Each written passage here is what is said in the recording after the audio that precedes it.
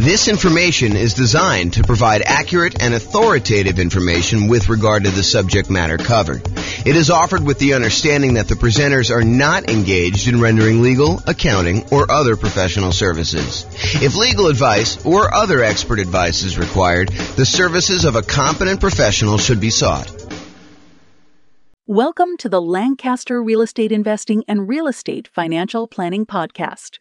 Learn all about investing in real estate in Lancaster, California, with a combination of real estate financial planning and modeling with numbers specific to Lancaster, plus syndicated, more generalized recordings of live and pre-recorded real estate investing classes, not all of them specific to Lancaster. Be sure to stay tuned after the podcast for a message from our sponsors. Hello, welcome. I'm James Orr. Tonight we're going over the Nomad real estate investing strategy. So the primary strategies that we're focused on in the podcast and the classes are the ones on the left here. So buy and hold real estate investing, including short-term vacation rentals. That was last week's class. All the Nomad stuff, which we're covering tonight, Nomad by proxy, Nomad with house hack, Nomad to short-term vacation rentals, Nomad with lease option exit, and then the ultimate real estate agent retirement plan. Those are all the ones I'm going to cover tonight, so I'm not going to go into those. And then house hacking. So this is like our primary group of people that we're trying to serve. So buy and hold, Nomad, and house hackers. And then the secondary strategies, which I'll cover more for being a completionist than really that I'm trying to tailor our classes to this. So you'll get stuff here and there from me. So creative financing, owner financing subject to rent to own, lease option, lease purchase, the ultimate strategy, quick turning and flipping properties, the BRRRR strategy, the buy, rehab, rent, refi. I always have to pause and go through the R's in order. Wholetailing, options and option auction, tax liens and tax deeds, partnerships and syndications, deal maker, syndicator, money partner, and loan partner. And then the stuff I'm not even going to bother covering is real estate investment trusts. Go talk to your stockbroker about those, and covered in other strategies. So if you're like, hey, what about probate, James? Or what about short sales? Or what about foreclosures? Or what about pre-foreclosures? Yeah, those are all going to be sprinkled into all the other stuff. Most of the probate, short sales, foreclosures, pre-foreclosures is going to be primarily creative financing, although they do show up in some other spots. But I'm not going to do separate classes about that as its own strategy.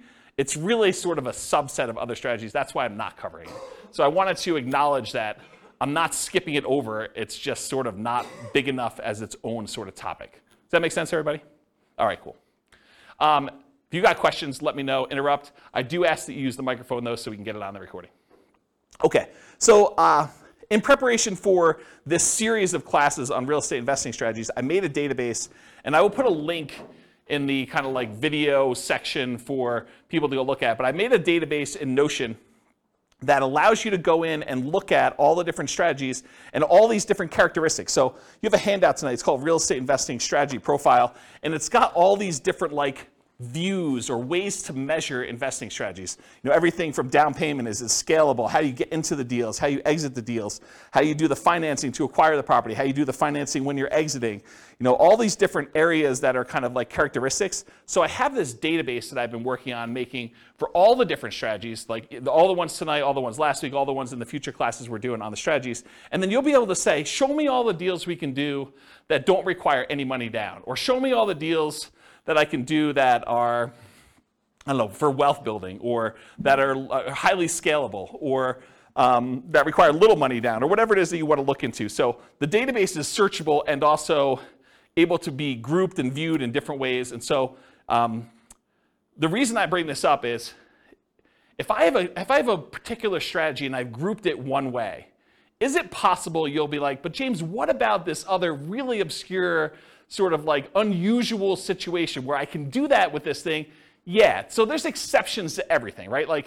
You can do creative financing inside the MLS. It's not likely, right? It's really rare, but you can do it. So I've tried to categorize the strategies, but there are lots of exceptions. Sure, you could find a deal or structure a deal to make choices that are not in line with what I've defined here. But the idea is just because you don't think there's a chance that X can happen doesn't mean it won't happen. This is designed to be a starting point discussion to help you make better investing decisions on your own with additional knowledge. Of course, do your own research and make sure that you understand what's happening. Does that make sense, everybody? Okay. All right, so Nomad variations. This is what we're covering tonight. So there's the traditional Nomad model. And for those of you that have never heard the concept of Nomad before, Nomad is something I named. It's not something I invented because people have been moving into houses, moving out of houses and converting to rentals since the beginning of time. That's why we have a woolly mammoth as our logo. So, way back in the day when people were riding woolly mammoths around, they had their cave and they left their cave and they rented out the cave to the person who was coming behind them and they kind of charged them money for it. It's like that old, okay? So the traditional Nomad model is you buy a house as an owner-occupant. You move into the property. You get owner-occupant financing. There's a reason we want owner-occupant financing. It's because it has a lower interest rate usually, and you have less down payment required. So those are the two primary advantages. So you buy a property as an owner-occupant, you move in, you live there for a year. The year requirement is not something I just made up. It's not mathematically based. It is a document you sign at closing that says to the lender, I agree in exchange for getting this lower down payment and better interest rate loan that I will live in the property for a year. If your lender does not require that, you don't need to follow it. But almost every loan I've ever seen that is like a conventional type loan or FHA loan or VA loan has had this document in there. So you're not going to be able to just say, I'm only going to do a 3-month Nomad. I'm going to speed this thing up. I'm going to do 4 a year instead of 1 a year because James doesn't know what he's talking about. Nope, James does know what he's talking about. If he says a year, it's probably there in the document. So make sure you read it and you understand that if you actually don't live there for a year, you are committing loan fraud. You go to prison for that, okay? So do not commit loan fraud. If the lenders suddenly change it and they say, look, we require now that you live in the property for 2 years, I will start teaching 2-year Nomad. If they tell me 18 months, I'm going to teach you 18-month Nomad. They tell you 3 years, I'm going to teach you 3-year Nomad. Right now, they're telling me a year, so that's what I'm teaching you. You follow the obligations that the lender requires from you. You comply, okay? So you move into the property, you live there for a year. It is a requirement of the lender that you live there for a year. Once you're done with the year, you convert the property to a rental, and you buy your next property to owner-occupy. So really, if you had 2 down payments, if you had down payments for 2 20% down rentals, by doing the Nomad strategy, you could acquire 8 rentals instead. Because instead of putting 20% down, you put 5% down.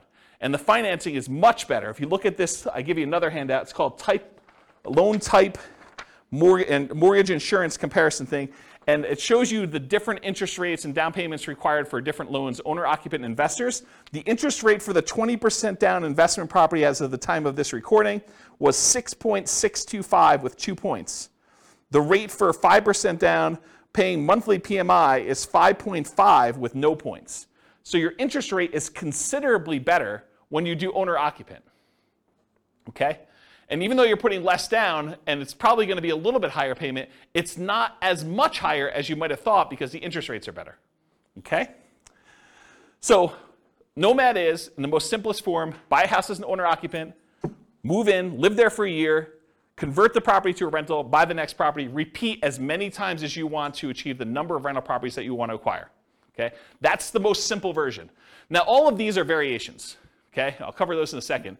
But for Nomad, you're typically putting owner-occupant financing, 0% down. There are 2 primary 0% down loans. The USDA loan for rural properties. So those are the 2, oh, sorry, I only do one of them. So USDA and VA. VA is a loan that you can get if you're a veteran. That's another nothing down loan program. USDA, you have to do a rural property. VA, you have to be a veteran in order to get them. So those are the 2 nothing down programs. The next lowest down payment is the 3% down conventional loan. That's on your sheet. And there's 2 different flavors of that. There's the lender paid PMI version, and then there's the lender the monthly PMI version. You can do an upfront PMI payment. You could pay a one-time lump sum fee and get rid of PMI. So there's really 3 flavors of PMI. But really the 2 that we are going to discuss most and the 2 that are on your sheet are the lender paid PMI or the owner-occupant paid monthly PMI. So that's 3% down conventional. The 3.5% down loan is the FHA loan. The FHA loan also allows you to buy duplexes, triplexes, and fourplexes. So you could do a 3.5% down duplex, a 3.5% down triplex, or 3.5% down fourplex. The other loan that allows you to buy multifamily as an owner-occupant is the VA loan. So the VA, you can also do duplexes, triplexes, and fourplexes. Okay? So that's FHA. FHA's PMI never goes away, by the way. It's there forever. So you'll probably want to refinance out of that at some point. Although if you got a really good rate on it and rates have gone up considerably from there, maybe it's still cheaper for you to actually keep the PMI and not refinance. So that could come up too. And then the last one that traditional nomads use, which is probably the primary one that the overwhelming majority of them are going to use, is the 5% down conventional loan. Because VA and USDA, they limit the number you can have. VA, it's based on your benefits. USDA, I think it's 1. Although I could be wrong about that, but I think it's just 1 that you could have USDA. And then 3% down conventional, I think you can only do that once. And then 3.5% down FHA. There are some really unusual exceptions, like if you move a certain distance out of the area, you can use your FHA benefits again. But really, you're only going to be able to have 1 FHA loan on your Social Security number at any given time. And then finally, 5% down, you can have as many of those as you want, as many as you can qualify for. So when people tell you, look, I'm only able to get 10 conventional loans, that's true, except for owner-occupant. You can get an 11th owner-occupant loan. So you could get an 11th 5% down loan. You can get a 12th one. You can get a 13th one. You can get a 15th one. As long as you have your debt-to-income ratio where it is and you have enough income to qualify, you can qualify for as many of the 5% down loans as you want, as long as they're owner-occupant. But once you get to 10, it's going to be really hard for you to get a conventional investor loan, non-owner-occupant. Pause for a drink. Okay. So that's traditional nomad.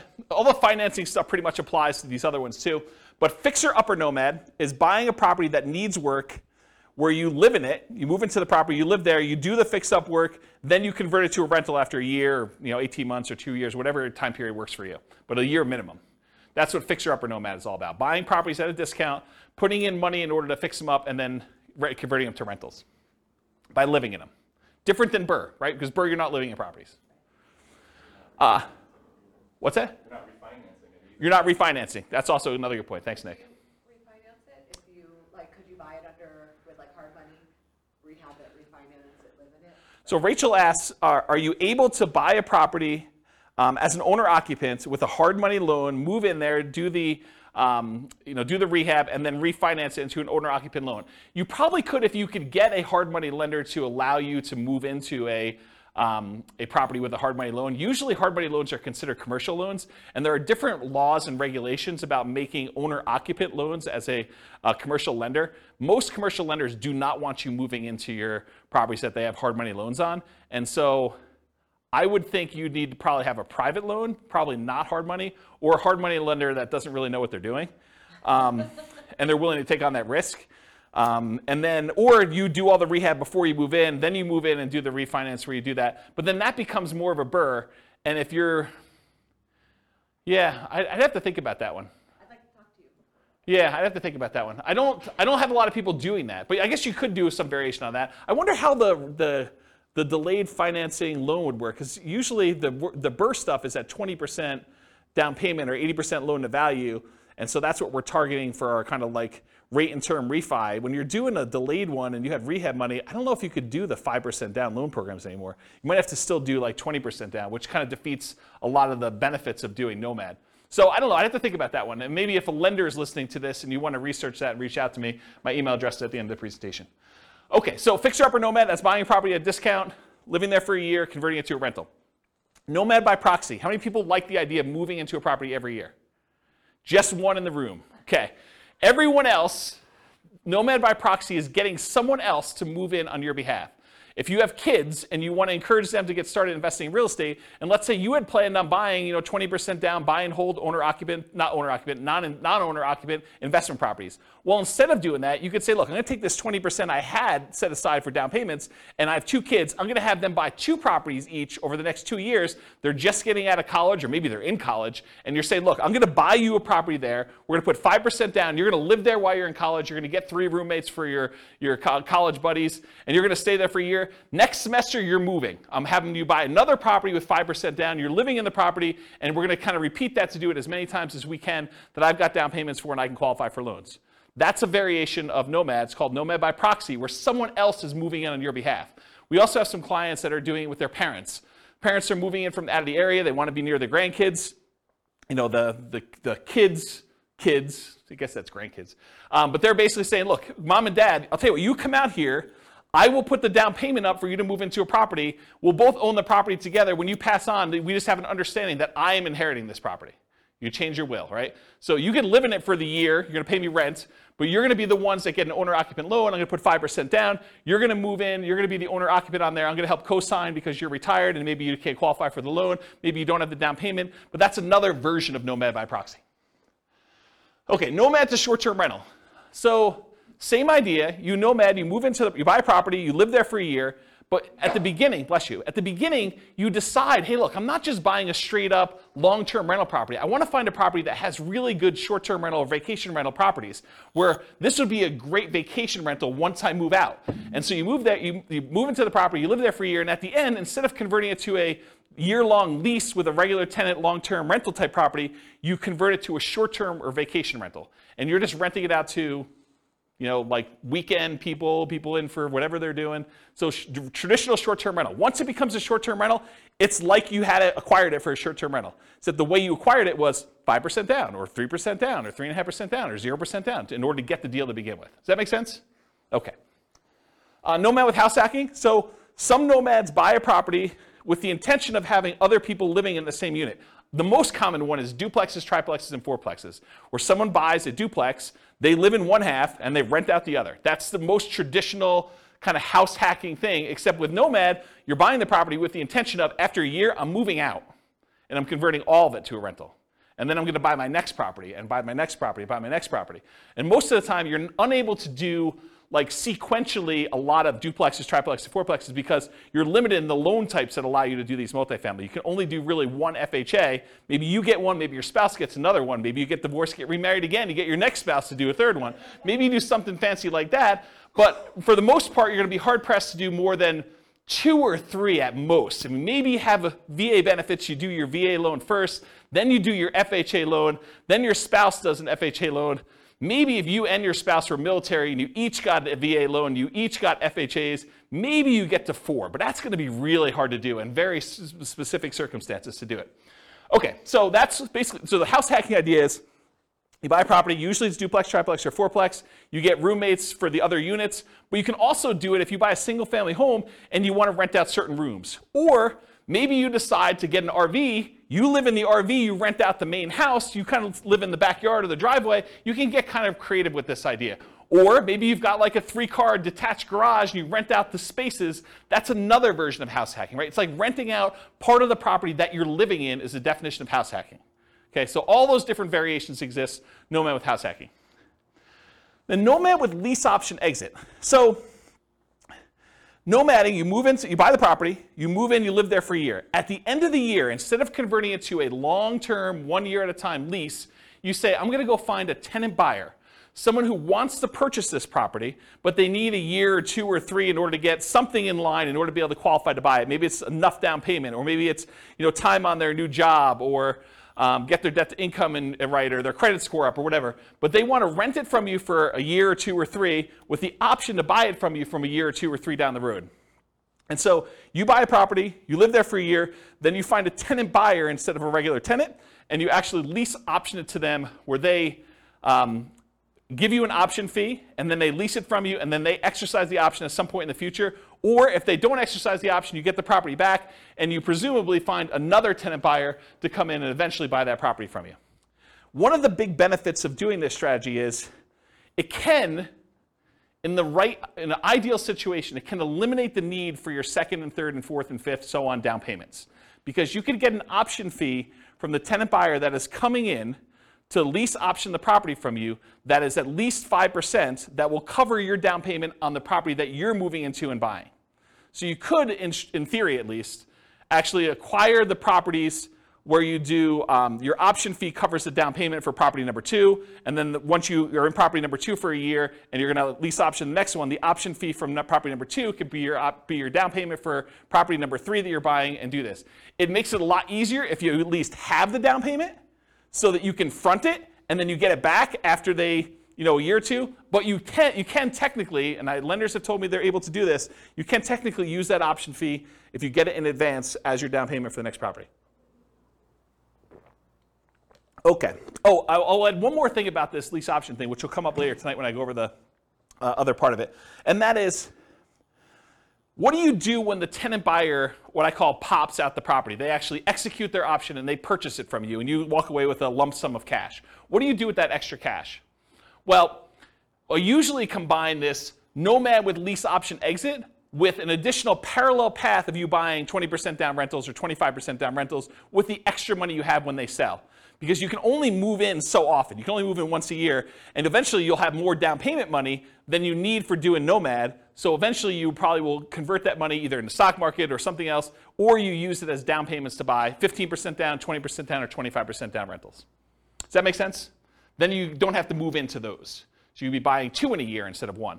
And I did a whole class, I actually wrote a book on this, but I did a whole class on this strategy. I think I called it something like how to acquire a multi-million-dollar real estate portfolio starting with just $3,000. And the idea was the $3,000 covered you to buy a single property to start with, and then you used option fees in order to acquire the next ones doing lease option exits on all of them.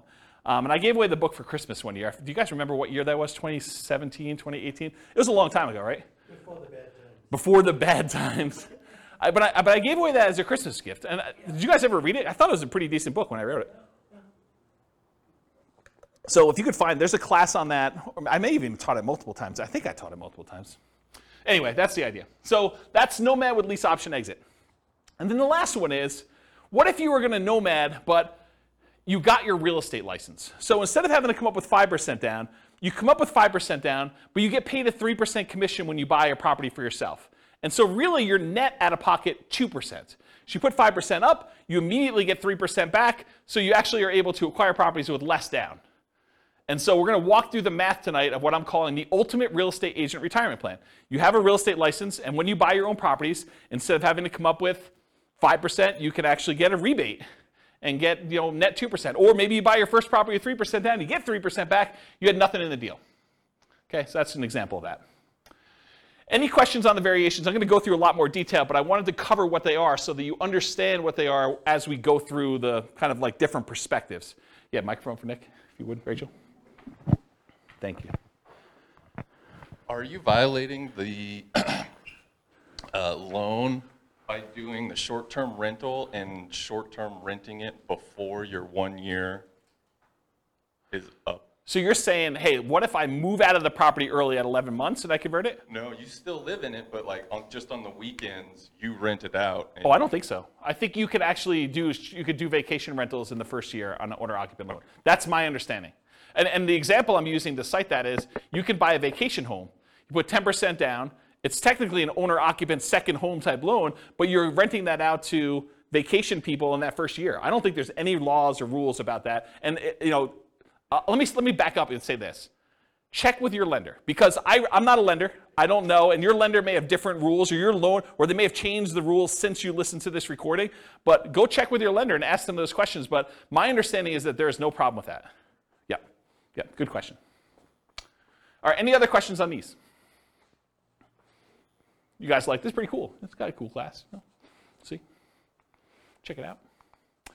All right, so now I'm going through this kind of like real estate investing strategy profile, and I'm going to just start talking about the different characteristics of this strategy and the kind of like where it lies. So is this a real estate investing strategy or a real estate entrepreneurship strategy? And I define the difference as this. When you're investing, your primary goal is to take money and get a return on that money. So you put out money and you're expecting to get a return on it. Real estate entrepreneurship is different. You're kind of like starting a business and you expect to get paid primarily for the time you've got invested, not necessarily the money you're putting into deals, but the work that you're putting in. And so traditionally with buy and hold, you put up 20% down or 25% down, and you want to make it as passive as possible. You're not really trying to get a return on your time. You're trying to get a return on that 20% or that 25% down. When real estate entrepreneurship, you might be going buying properties creatively, lease options or subject to or something like that, where you're primarily going out, you're doing marketing, you're talking to sellers, you're getting a seller to agree to some type of creative financing deal. Maybe you're not putting a lot of money in the deal, but you have a lot of time and effort put into it. And so that's real estate entrepreneurship, where you're trying to get a return on the time you put in primarily versus the money. So nomading, in my opinion, is investing. Is you're putting up some money and you're doing this. There's not a lot of extra work to nomading, more so than just picking out the property, acquiring the property, and moving in. So most of the time, people are typically thinking of nomad real estate investing as an investing strategy rather than real estate entrepreneurship. However, there are strategies that are more entrepreneurial. They take more effort and more work. For example, fixer-upper nomad. You're moving into your property. You're doing manual labor. Either you're managing a contractor or contractors or trades in order to come in and do stuff for you, or you're doing it yourself, or you're actually swinging a hammer and laying flooring and painting and stuff like that in order to do that. That's pretty active. That's pretty entrepreneurial, in my opinion. So these are more entrepreneurial. Fixer-upper nomad, nomad to short-term rental. Unless you're hiring a property manager and it's really hands-off for you, that one's probably going to be more hands-on, more entrepreneurial, more active. Nomad with lease option exit, you're finding those tenant buyers. That's a lot of extra work. You're kind of managing that process of seeing them through to actually buying the property from you. That's a little bit more work. So those are a little bit more entrepreneurial in my mind. Now, remember I said at the beginning there's like exceptions. You're like, James, what about this? Yeah, it's gray, right? I mean, some of these are more than others, but it's not like black and white. This is that. This is more investing. These three ones are more entrepreneurial. Not that they are absolutely entrepreneurial and these are absolutely investing. Make sense, everybody? All right, cool. Money required. We talked a little bit about this, so I'm not going to cover it in ridiculous detail, but typically for these nomad properties, 0% down, that's the USDA, the VA loan, it's all on your sheet, by the way, if you're kind of follow along on the top there. So typically 0% down, 3% down for conventional financing, 3.5% down for FHA, and the VA and the FHA are the ones that you can do duplexes, triplexes, fourplexes, and single-family homes with, or that 5% down conventional, which is the overwhelming majority of what my clients are doing. They're usually using 5% down, okay? So typically for the money required, you need that down payment, 0, 3, 3.5, or 5% down, plus you need any deferred down payment. Here's what I mean by deferred down payment. So you need to come up with the 0, 3, 3.5, 5% down immediately when you purchase. But sometimes when you buy a property with 0% down, or 3% down, or 3.5% down, or 5% down, you're gonna have negative cash flow. If you had put 20, 25, 30% down, you wouldn't have negative cash flow. So you could choose to put more down and not have negative cash flow. Or you could choose to put less down and have negative cash flow. So what is that negative cash flow really? It's deferred down payment. It's the money you're paying monthly instead of coming up with an extra $60,000, $70,000, $80,000. So are you okay with $200 a month negative or $500 a month negative instead of $60,000? And the $200 a month negative may be for a year, 2 years, 3 years. So the idea is that instead of coming up with the $60,000 more for down payment to have break even or positive cash flow, you could say, I'm willing to pay this $200 a month because I only needed to come up with 3% down or 0% down or 5% down or 3.5% down in order to acquire this property. So for money required, you need the initial down payment, 0, 3, 3.5, 5%, plus any deferred down payment, aka negative cash flow, plus reserves. Right? You're not going to do this kind of real estate investing without having adequate reserves. All right, so those are the three sources of money that you need to do these types of deals. You might also see less frequently when you're doing nomad by proxy, when you're the one moving in but someone else is providing the down payment. So you might actually be the one moving into the property, but your parents are doing the down payment for you. Or you're the grandparents and your kids are providing the down payment for you. So you might not need that money. You might use a lease option, non-refundable option fee, deposits on properties, that you're moving out of as the down payments for purchasing the next property with Nomad with lease option exits. We talked about that before. You get the option fee after the year for that person to become a tenant buyer, move into the property with the right to buy it from you.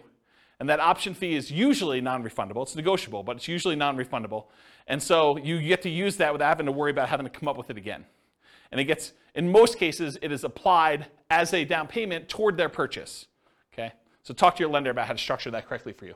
But when you're doing these things as far as money required, you may not need the down payment if you're using the option fee from the tenant buyer to provide your down payment for the next one. Although it's much easier if you have the down payment and you just get reimbursed, right? From just a logistics, mechanical way of it works. If you've got the 5% sitting around, knowing that after you close, you're going to get that back, a lot easier to structure than having to get it in your hands before the tenant buyer moves in, before you actually close on the loan, because what do? Do you go under contract when you don't have that in your hand? That's kind of iffy, right? I mean, you risk your earnest money. It's a little harder to structure that way. You can, but it's harder. Or rebate on down payments with that ultimate real estate agent retirement plan. Instead of having to come up 5% down, you come up with the 5%, but you immediately get 3% back. Or putting more down or buying all cash. So you don't have to do 5%. Most of the time we do because we want to have good reserves and use that money for additional down payments elsewhere or additional investments elsewhere. But you could decide to put 20% down, move into the property, and do Nomad that way. Just most people are not. Or if you want to buy all cash, you could do that too. There's another little variation here for Nomad to short-term rentals. If you're doing that vacation rental thing, technically you could do a vacation home. It helps if it's, I think it's probably required actually, that it's in another geographic location for that second home, and for those you put 10% down. So you can get another vacation home in wherever you want to vacation. You vacation in it, a couple weekends a year, and then you rent it out short-term rental for the rest of the time. So you could do that also, usually in parallel for that second home. Any questions on these? Cool. Credit required. So this is traditional owner-occupant financing. You got to qualify for an owner-occupant loan. So you must, I think I hit this home. Did I not cover this? You must move into the property or you're committing loan fraud. Is there anyone confused about that? You got to move into the property, otherwise it's loan fraud. So, and if you're doing Nomad by proxy, somebody has to move into the property. And don't think, I'm going to fix this. James doesn't know about this. No, James has looked at this for a long time. He has not found a way around it. If you think you found a way around it, you can try to reach out to me and tell me, but I'm going to tell you it's probably loan fraud, okay? So you got to move into the property you're committing loan fraud. Usually you're required to live there for a year based on a document that you sign at closing to get your loan. Now there are exceptions to this. You get divorced, I think that's an exception. If you get transferred for work, I think that's an exception. But there are not that many exceptions to this. So, what? My lender calls it a life-changing event. Okay, so for the microphone, Nick says his lender calls it a life-changing event. That is one of the ways to get out of it. You can't just say, I don't like my house anymore. But hey, you have a kid, get rid of a kid, get a wife, husband, or get rid of a wife or husband. I think those are life-changing events. So those could be kind of characteristics for you to be able to do it more than once. Typical credit score you need is 620, although it varies a little bit for different loan programs. The better your credit score, probably the better your interest rate's going to be, except for FHA, which I think is the same no matter what. And the cheaper your PMI is going to be. There are some exceptions. You can go down to 580. I think FHA and VA allow you to go down a little bit lower than 620. I already talked about that. Less common situations, if you're buying without a loan, all cash, obviously a credit score is not required for doing that. And then if you're Nomad by proxy where someone else is getting the loan, you may not need to qualify yourself. And then I just made a note on here, credit score requirements can change, so don't go to your lender 6 months from now and say, James on this recording said that I can get a loan for 620, that's the loan I want, and he told me I can get 5.5%. I'm not telling you that. Go talk to your lender, find out what the then current credit score requirements are, and the then current interest rates, and the then current down payment requirements are. I'm not guaranteeing that you can go get loans for these things. Okay, skills required. So what do you need, what skills do you need in order to do Nomad? Nomad's a weird one because it's sort of like very similar to buy and hold in a lot of ways. But there are other investing strategies where you need a lot more or a lot different skills in order to do this. But for nomading, the primary skills are you need to analyze deals. You need to make sure that this is going to be a good rental once you move out. You need to find cash flowing deals. You need to find a property that makes sense for you to buy. You don't want to just buy anything. And I think that's probably one of the bigger mistakes is people buy properties that they primarily, bless you, they primarily want to live in, but that may not make the best rentals. I think there's a little wiggle room there, but you don't go buy your dream house that would never make a good rental just because you can. Okay, so you need to find decent cash flowing deals. Another skill is acquisition financing, getting your owner-occupant loan, understanding how that works. That's a skill you need. And then property management. Once you convert it to a rental, you need to be able to manage the property. So property management is another skill. Now, the skills of property management can vary depending on which strategy you're doing. If you're managing them yourself, that's one strategy. If you're hiring a property manager or a company, that's a different strategy, right? You need the skills of managing a person then, or a company or a team, versus the skills of actually finding tenants, screening tenants, evaluating tenants, lease presentation, ceremony, all that stuff, and then kind of like property management, overseeing repairs and all that, and turns and those things. They're very different skill sets depending on which one you want to do. And then the third version of the skills of property management is doing short-term rentals. Doing short-term rentals is different than regular property management. It's also different than hiring and managing a property manager. So just realize that they can be different flavors of what property management means. And then additional skills may be required for variations like lease options. Right? Understanding that lease options require some additional levels of education and expertise. You need to understand what they are, how they work, paperwork, how your attorney recommends you do them, so on and so forth. Okay, stability. So this was This was a email I got probably like, I don't know, 3 months ago, 6 months ago now. And it was a guy that does the Farnham Street blog, whose name escapes me, and I probably should have looked it up because I forgot it last week too. But he basically sent out this blog post in an email, and it was about this idea of active versus passive stability.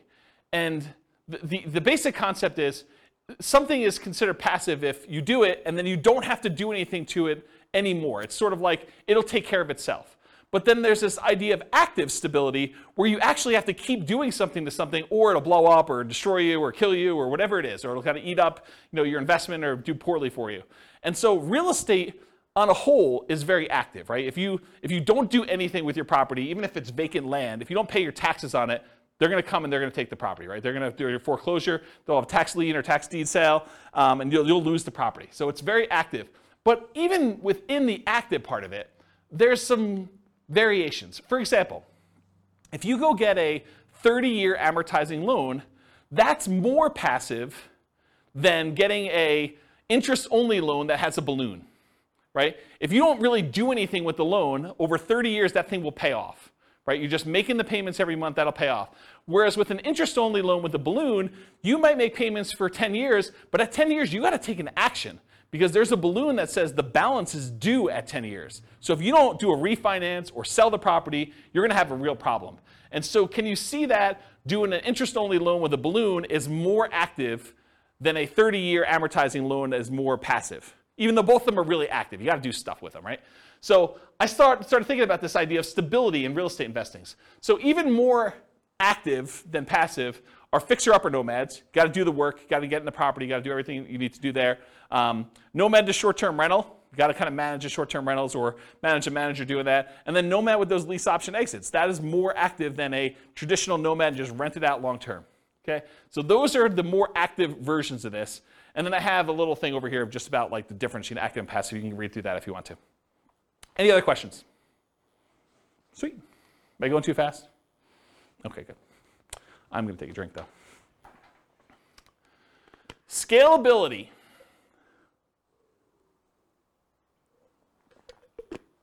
Okay. So what if you really wanted to do Nomad 10 times in the first year? Hard to do, right? Because you got to move into the property. We got that year-long commitment we got for the lender. So Nomad is often limited to one per year. From that perspective, it is much harder to scale.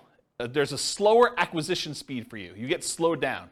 Some would argue that's good, right? You're kind of like dollar value averaging or dollar cost averaging, depending on how you look at it and what you're kind of like squinting to kind of convert it from a stock kind of term to a real estate term. But you're buying 1 unit per year, regardless of what the price is doing. So you're buying like over regular intervals. The market's down, you get a little better deal. Market's up, you pay a little bit more, but the properties you purchased previously are also up too, presumably. So you could increase your speed, your ability to scale, with Nomad by proxy. You could have someone else move in. You got 3 kids, you could do 3 a year now, right? You got 2 sets of grandparents, you want them to move near you, great, you can now do 2 a year.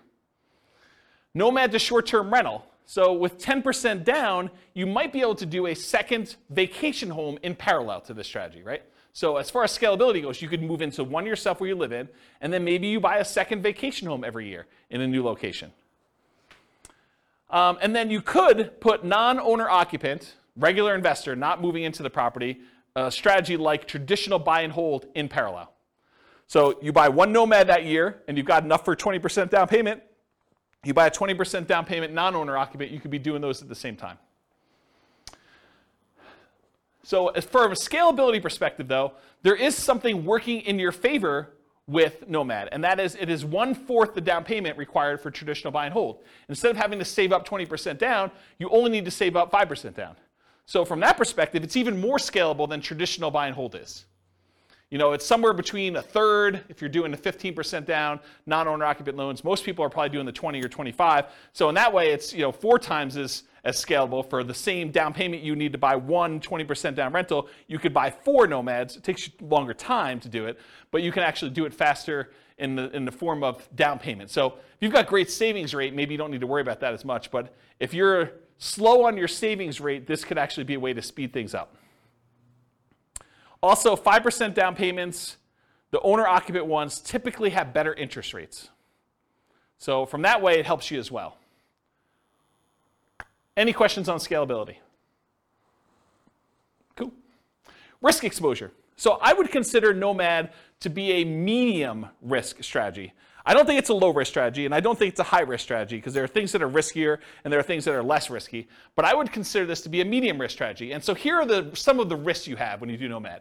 You have what I call amplified returns. Because you're putting less down, sometimes as little as 0, plus some closing costs and stuff like that, sometimes as little as 0 down, your returns get amplified. If things are going well, they get amplified positively. You know, if you make $12,000 in appreciation in 1 year on a very little or 0 down investment, your returns look amazing, right? You put $1,000 into the deal, you make $12,000, that's like crazy, crazy good. However, what if property values went down that year? Well, they get amplified in the negative direction as well. So if you have a loss, they get amplified negatively. If you have a gain, they get amplified positively because your down payment is so much smaller.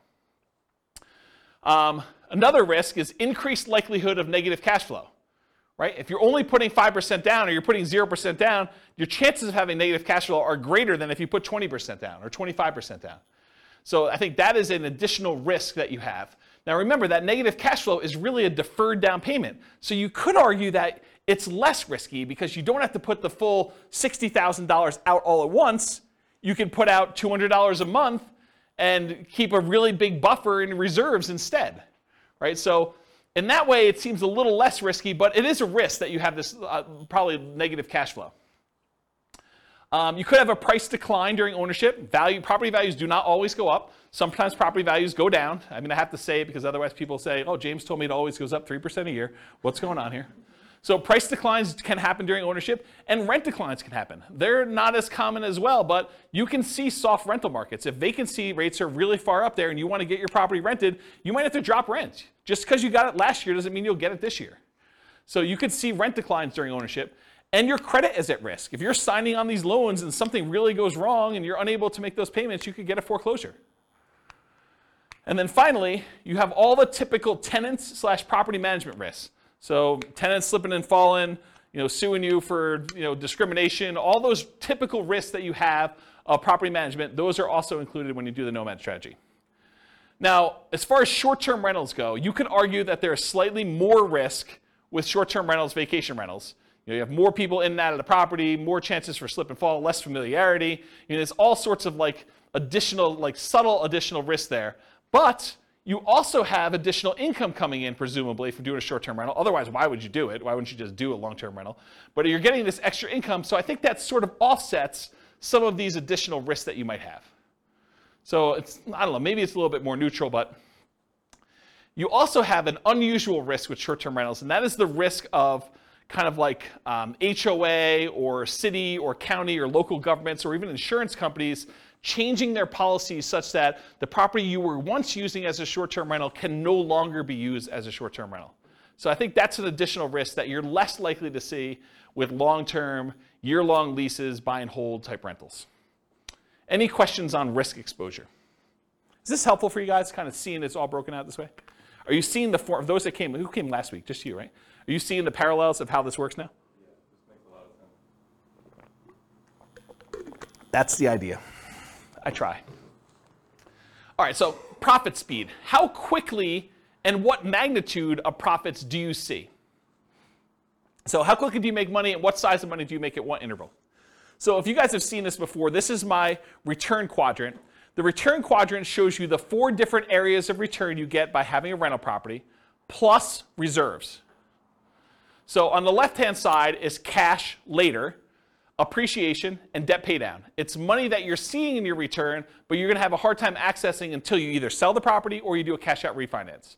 So the property values tend to go up over time, and you tend to pay your loans down over time. That usually increases your equity in your property, and you can access equity by selling the property or doing some type of cash-out refinance. Those are the 2 primary ways. There are other ways, but they're more unusual.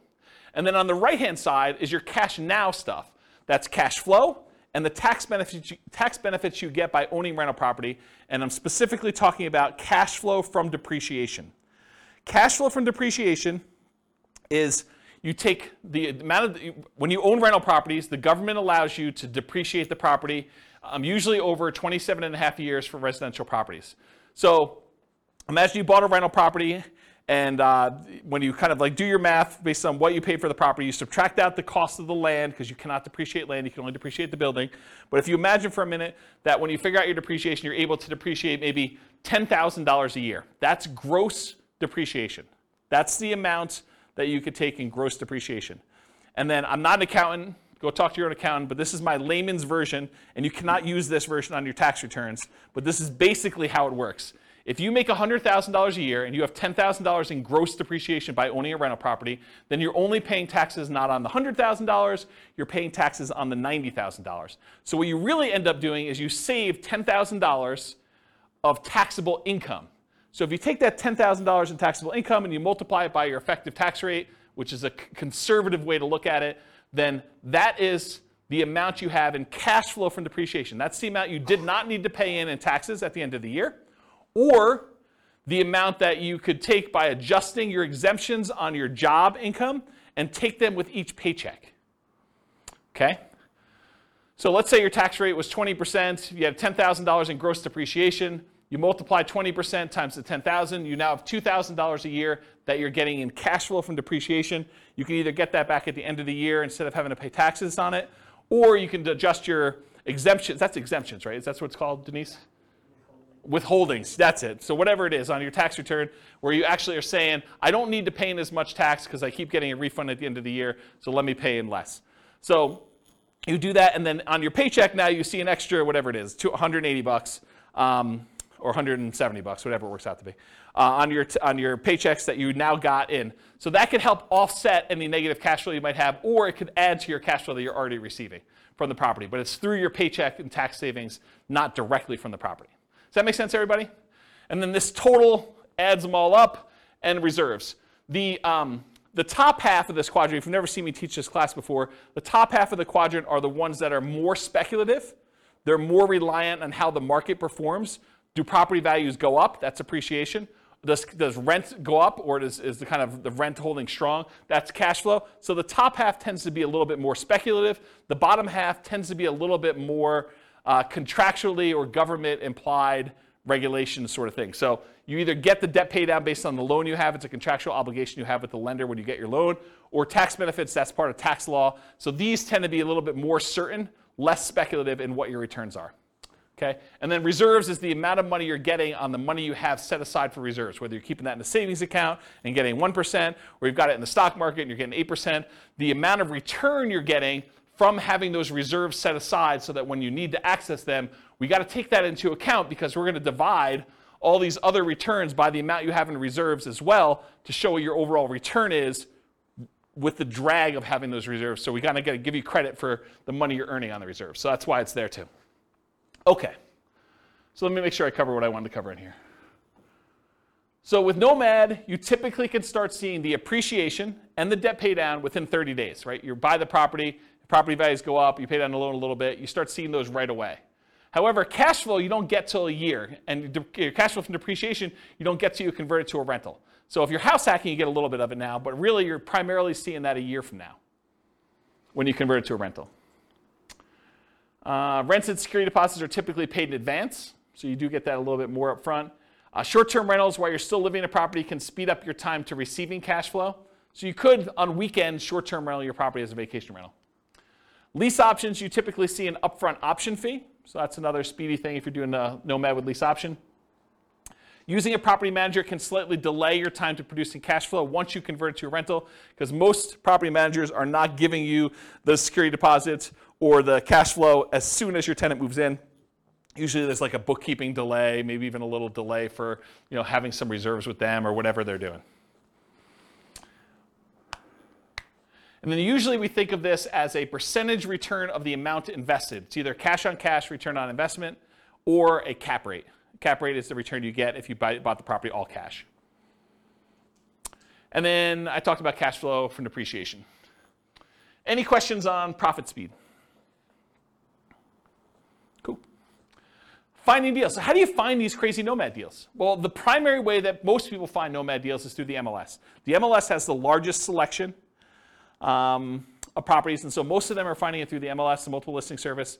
There are some other ways to find them. Another common way is for sale by owner, And there's really two main groups of for sale by owners. There's the actively marketed, all the for sale by owners that are putting signs in the yard, putting their properties up on Zillow or other websites to advertise that it's actively for sale. Those are the actively marketed for sale by owners.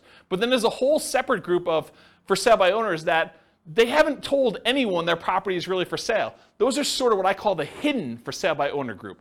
And you usually find those through either marketing to properties that are not advertised for sale or networking. You're talking to somebody and they say, hey, I'm considering selling my property. And you're like, oh, I'd like to buy it. And that's considered a hidden for sale by owner because no one knows about them. They're not actively advertising. And then a more unusual way of finding deals is wholesalers.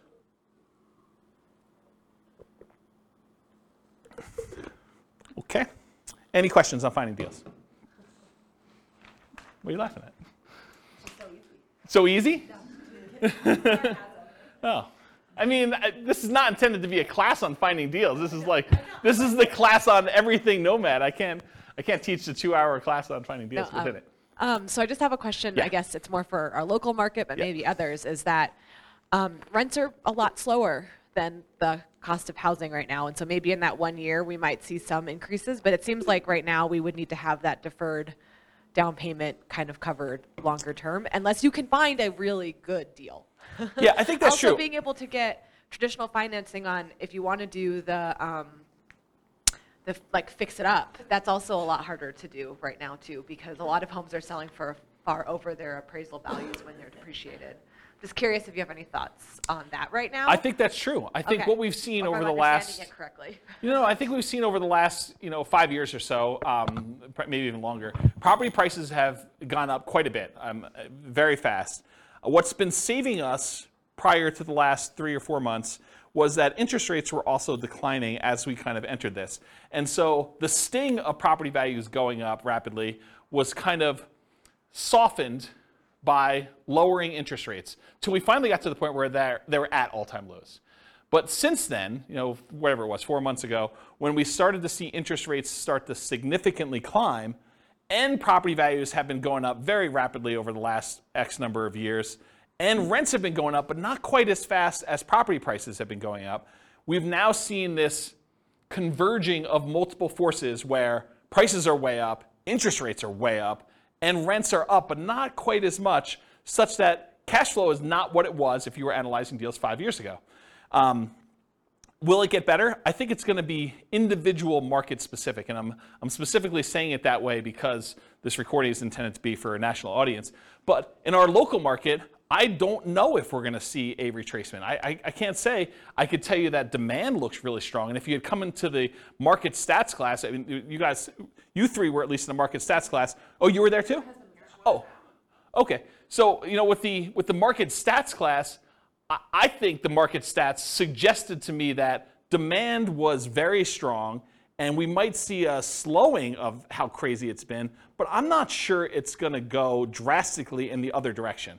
I mean, it's possible. I can't predict the future. My crystal ball is really blurry for me, but I think that we're probably going to see a slowdown, maybe a little bit retracements, but I think that's true. Now, if you think about it though, if you put 20% down and you were able to get break-even cash flow a few years ago, maybe now it's 25% because you see an increase in down payment and an improvement in interest rate in order to get to that point. Maybe it's even hard to find those, but I think there's still, even in the craziest, amazing markets, there are still exceptional deals out there. You can still find that amazing cash flow property. It's harder. They come along less frequently, and sometimes you need to act very quickly, and sometimes you're voluntarily taking on some wackiness as part of the deal, right? You're trading a problem that you can deal with, that you're willing to live with, in exchange for maybe a little bit improved cash flow or significantly improved cash flow, depending on what the deal is. So I would kind of cover it that way, but I think you're right. I think we're seeing a suppression in cash flowing properties, but even with what's great about the Nomad model in particular, and buy and hold in general, is you get to lock in economic structures at one point in time. So you acquire the property now at a certain price. You acquire an interest rate now at a certain interest rate, and if prices go up from here, you're immune to that risk. right? You benefit from increased price appreciation. You benefit from rent appreciation now. And you're not hurt by increased interest rates, at least directly. You may be hurt by the market overall by increased interest rates. But for your property that you own, you're not hurt unless you get an ARM. Don't do ARMs. Just get the fixed rate 30-year financing. But you're not really hurt by interest rates going up. And actually, when interest rates do decline, because it's a cycle. I mean, things go up and things go down. It may not go back down to all-time lows that we've seen, but you may be able to ratchet down your interest rate at some point in the future where you were locked in at, whatever it was, 6.75 if you got a non-owner occupied type loan, and now they come back down to 5%. Well, now you can improve your position 5 years from now when prices have gone up, rents have gone up, and interest rates have come down a little bit. So you get the benefit of sort of locking in these things. So in my opinion, one of the great benefits of Nomad and buy and hold in general is being able to control this asset, and then you can sort of benefit from when the market goes in your favor, but you're not hurt much by a market going against you, at least if you're holding on. If you're trying to get in and out and the market goes south and you're trying to get out of a fix and flip, that's hard, right? I mean, you could actually lose money. But if you're kind of holding a property and we have even a 5-year-long dip, okay. I mean, if your intention is to hold that for 30 years and pay it off, does it really matter? Probably not, right? So, I don't know. That's how I see it short term. I hope that answered your question. That answered? Okay, good.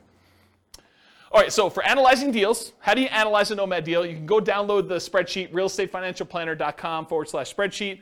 I did a whole class on all the inputs for this, but this is how you do the deal analysis. You put in all the numbers over here.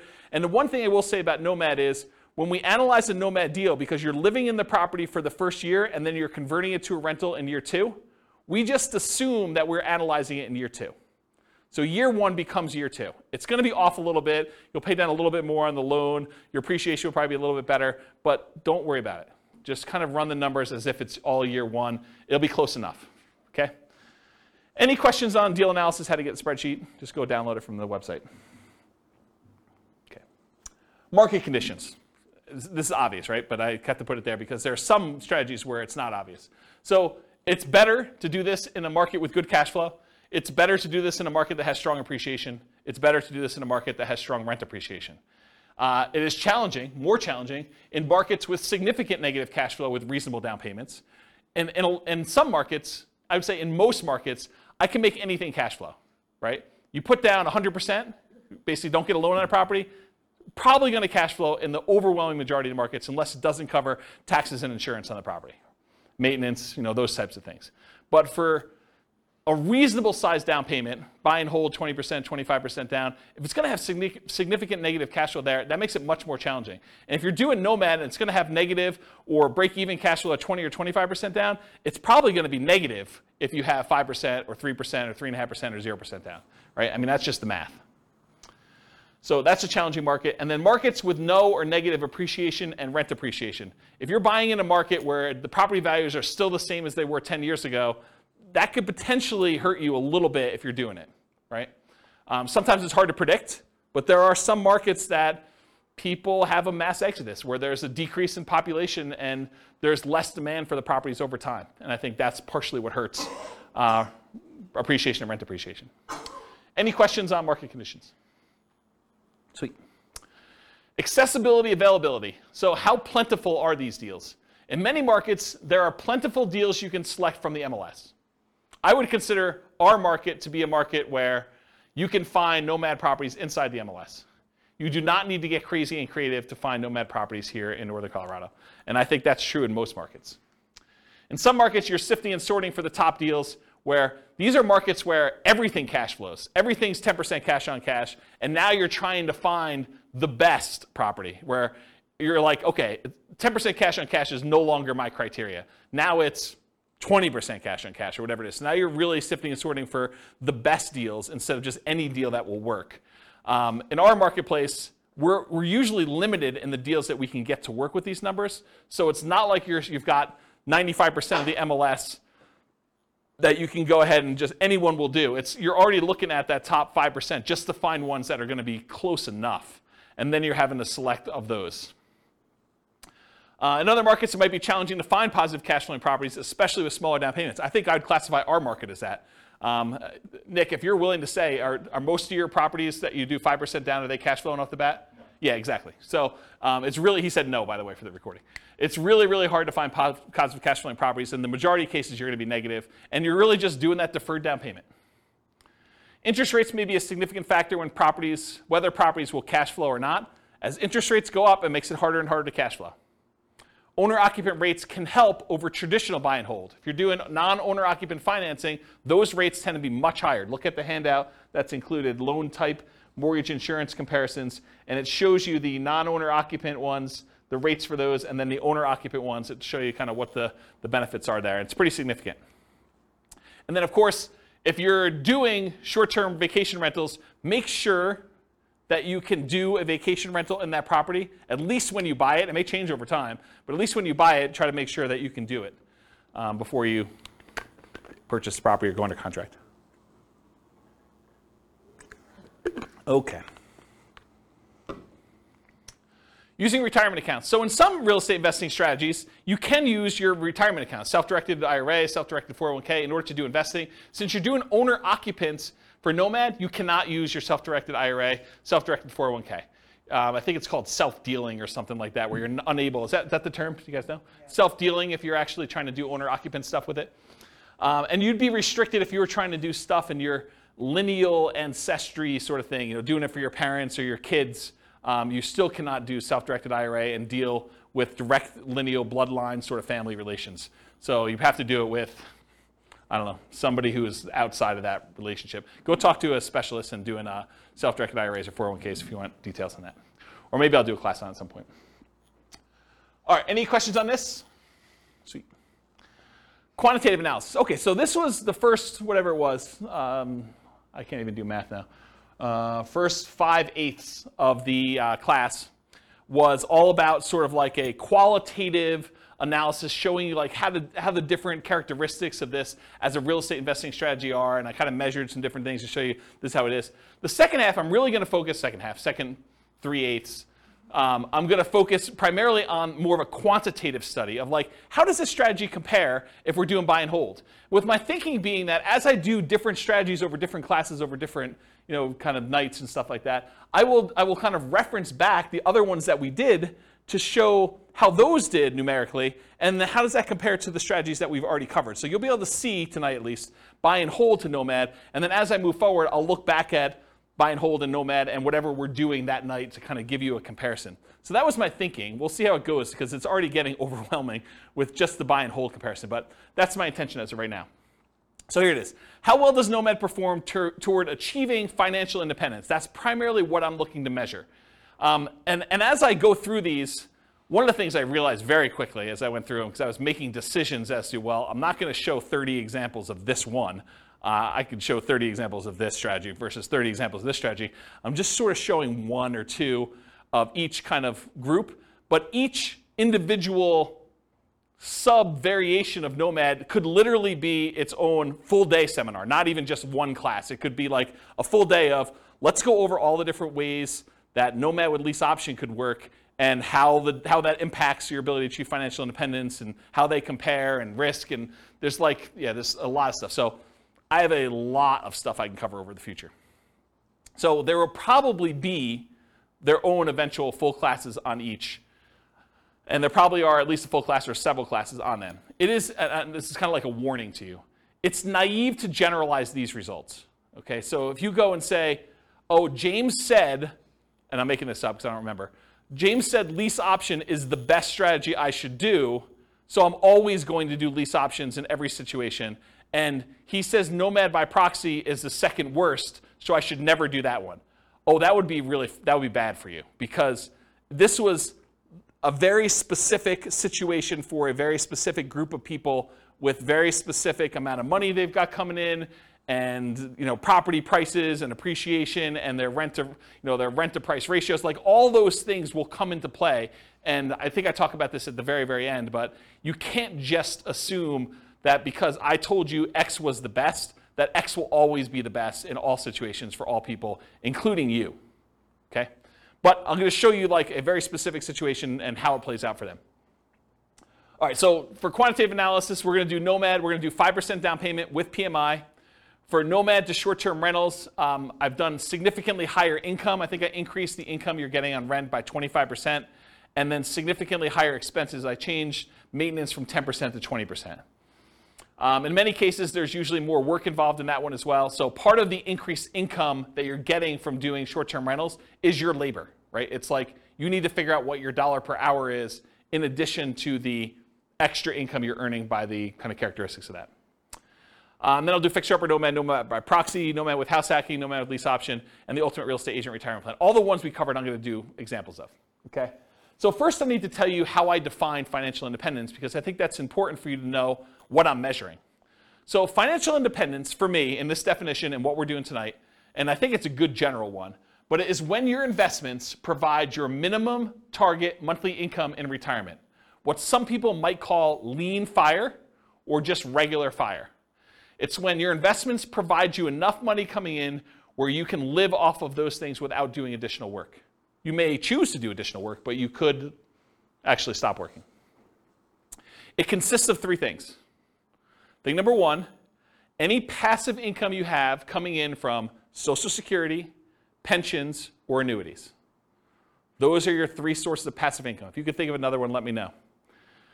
It also consists of, number two, any net cash flow after all expenses from rentals. So net expenses after vacancy, property management, maintenance, taxes, insurance, mortgage, principal, and interest. Like all of those things that get included in there has to be net cash flow after all of those. And then finally, number three, whatever yearly safe withdrawal rate you believe is correct times the amount you have invested in stocks or bonds or something else. You cannot double dip and count equity times your safe withdrawal rate. That's already being counted in your cash flow. You can't count the amount you have in your pension if you're already counting that somewhere else. This is additional money that you have invested most of the time in stocks or bonds, but it can be anything else, okay? And that's the return you get on those. So it's three things: that passive income from Social Security, pensions, and annuities, net cash flow from rentals, and then your yearly safe withdrawal rate on any invested assets, okay? Those are when the sum of all three of those, when those exceed your minimum target monthly income in retirement, you meet the definition of being financially independent. That's my definition for tonight. Any questions on that? Cool. So all of these assumptions are changeable. I will put the links to the actual scenarios. You can copy them into your own account, and you could say, oh, I'm not like this person. I make X amount more or X amount less, or my properties are this or that or whatever. All of these things, all these assumptions are changeable, but this is what the situation is. So I picked an arbitrary couple. They're married. They're both 21 years old. They recently graduated from college, and they're working in a technology department of a large healthcare business. They have a total of $10,000 saved up between the both of them. It's not each, it's combined. They earn a total of $72,000 per year combined, not each. Another way of saying this is they each earn $18 per hour times 2,000 hours per year worked equals $36,000 per year each that they make. They're saving about $1,000 per month before they buy any houses. If they were to buy a house, it would be less because their cost of renting is lower than the cost to buy. Okay? But right now, if they're renting, they're saving $1,000 per month. They are obsessed with achieving financial independence so they can retire early. They want to find their best path to financial independence together. For the modeling, they're both taking Social Security at age 67, and I incorrectly modeled it such that they worked through 67, so the amount they collect in Social Security at age 67 assumes they work through that full time period. Technically, if they retire early and they stop working, Social Security will be a little bit lower for them. But then they would have already had enough financial independence from their other assets where it shouldn't matter. That's why I was able to justify it to myself to let it go. So Social Security estimated based on them working until age 67, so I said that. Any questions on this? Cool. So I highlighted on your loan type mortgage insurance comparison sheet the different owner-occupant loans and the interest rates. So we didn't use FHA or USDA or VA or 3% down, either of those, or the 5% down lender paid. This is why it could be an entire class or an entire day just on each one. We could look at different loan combinations, right? We could do They got a VA loan first with a duplex, then they got a FHA loan with a triplex, then they did 5% down, or maybe they did 3% down. So, I mean, it could take a day just to go through all these variations, or you guys do it on your own. What I did is I said, okay, they're doing 5% down with monthly mortgage insurance at 5.5. That's what I use for that, okay? Any questions on loan? Okay, these are more changeable scenario assumptions. I said, let's model this for 60 years, 720 months. I went and I looked up what their kind of like generic effective income tax rate would be for earning that $72,000 a year. 17.85% is what their effective income tax rate would be for that. I assumed it's a 3% inflation rate for the entire period. You know, we're seeing a higher than inflation right now. Maybe it'll be lower in the future. Maybe it'll be 3%. Who knows? The Fed's stated ideal inflation rate is 2%, for those that know. We assume 5.5% mortgage interest rate, owner-occupant rate with 5% down. I assume they're using a 4% yearly safe withdrawal rate. So any extra money they have invested in the stock market, I'm using 4% safe withdrawal rate to see if that contributes to them achieving financial independence. So they'll have their rental property income from the stuff they're doing with rentals, but any extra money they have set aside, we can use that towards seeing if they qualify for being financially independent. They need $5,000 minimum target monthly income in retirement in today's dollars. That does adjust up with inflation over time. So 10 years from now, it's not $5,000, it's whatever it is, $6,000 and change. I'm guessing, I don't know if that's the exact number, but it goes up over time. So the kind of like hurdle, the threshold for them to be considered financially independent is getting harder and harder the longer they wait. Another way of saying that, okay? And why did I use $5,000? They make $6,000 a month. 6 times 12 is 72, right? So why am I using $5,000 here for minimum target? Because they're saving $1,000 a month. So this is sort of like the money that they're living on. When they're finally financially independent, they're retired, they don't have to save that $1,000 anymore. Okay, so we're saying that they only need $5,000 to be considered financially independent. And just arbitrarily, I said that $10,000 is their ideal lifestyle. So we'll see, maybe not tonight, but we'll see in other things that I do when they achieve $10,000 as an ideal target monthly income retirement as another chart. Any questions on these assumptions? Sweet, take a drink.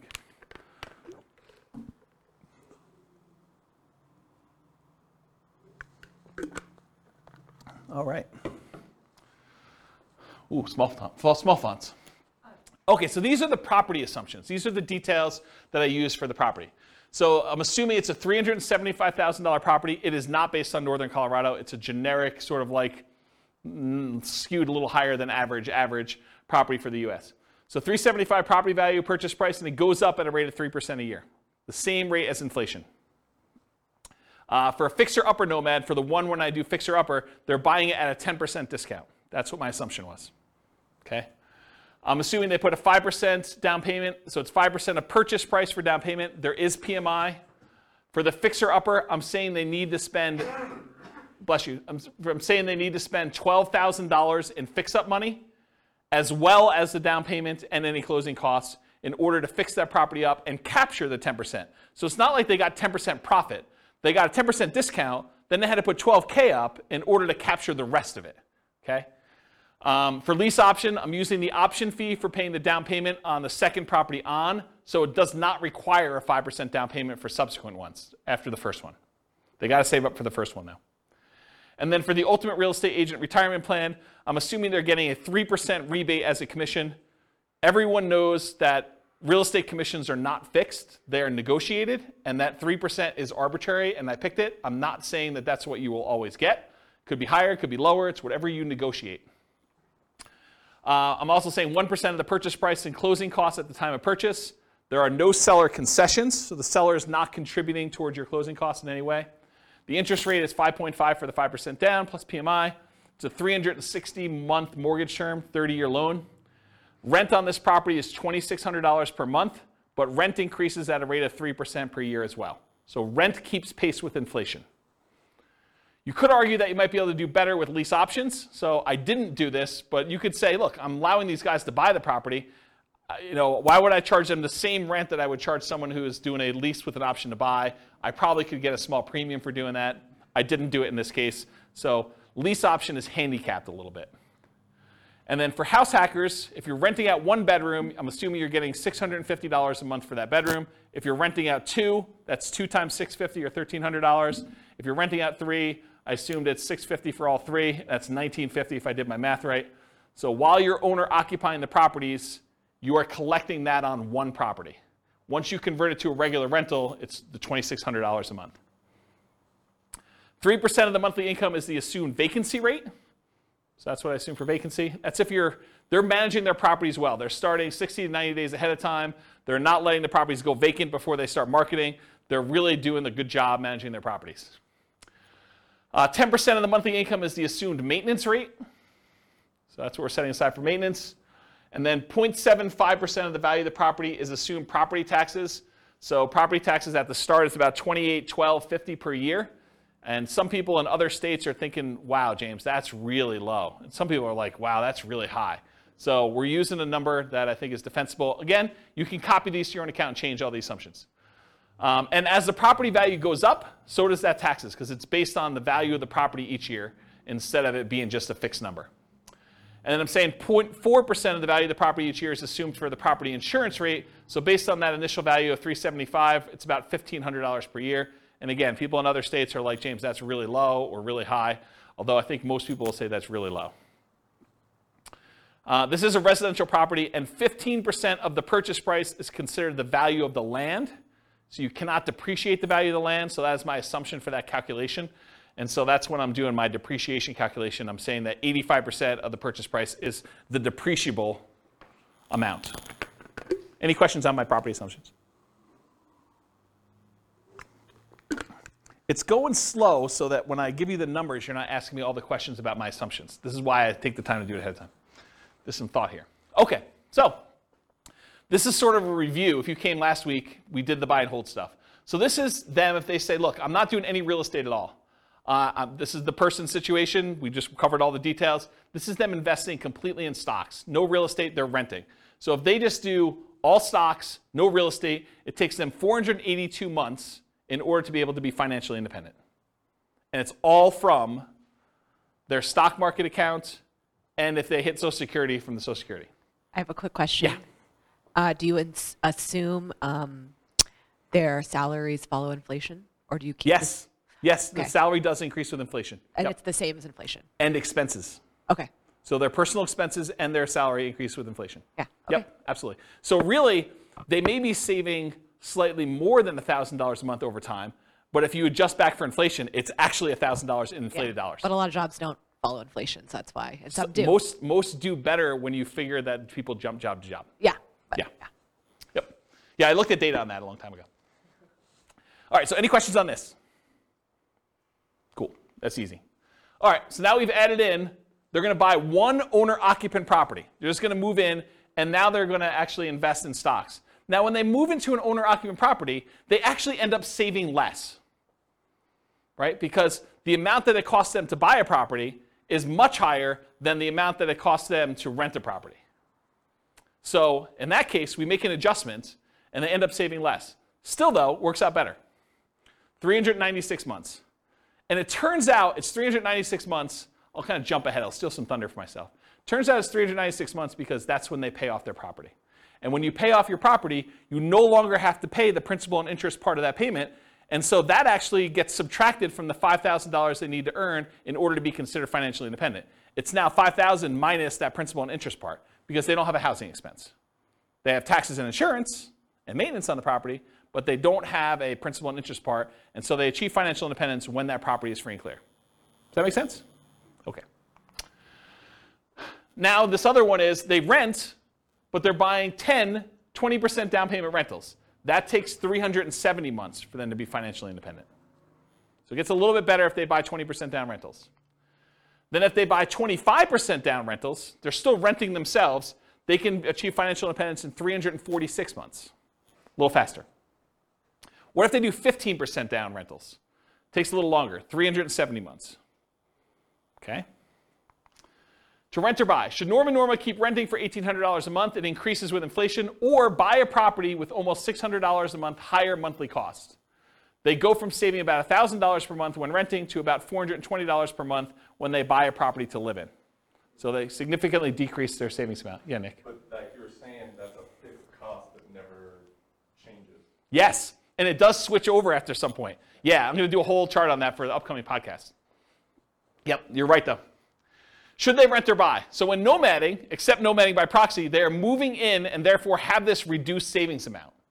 Right? So when they do nomad, they're buying a property to live in, and so they're not saving $1,000 a month anymore. Now they're saving less, like $420 a month. And as they buy more and more expensive properties, it may even get worse. Right? So will it matter? Like, is that going to really hurt them? We're going to find out. So now I've said, what if they buy their one owner occupant, then they do 20% down payment rentals? Well, that actually increases to 394 months. What if they buy one owner occupant, then they do 25% down? Same thing, 394 months. Huh, that's weird. They're the same amount for buying 20% or 25%. What if they do one owner occupant, then they buy 15% down rentals? Huh, that's also 394 months. Why are all three of those 394 months? Well, I told you. It's because that's when they pay off the house that they lived in. So they were getting close, but then once they pay off their house, everything goes off. It's like they achieve it instantly then. Make sense? So that's what I say here. Basically, all these are really, really similar. That's when they pay off their houses. Okay, let's talk about Nomad. So they're going to do 10 Nomad properties. 9 of them will be rentals. The last one they're going to live in. All 5% down. So besides short-term rentals with higher rent and more work, nomading is the fastest strategy to achieve financial independence. It comes in at 320 months.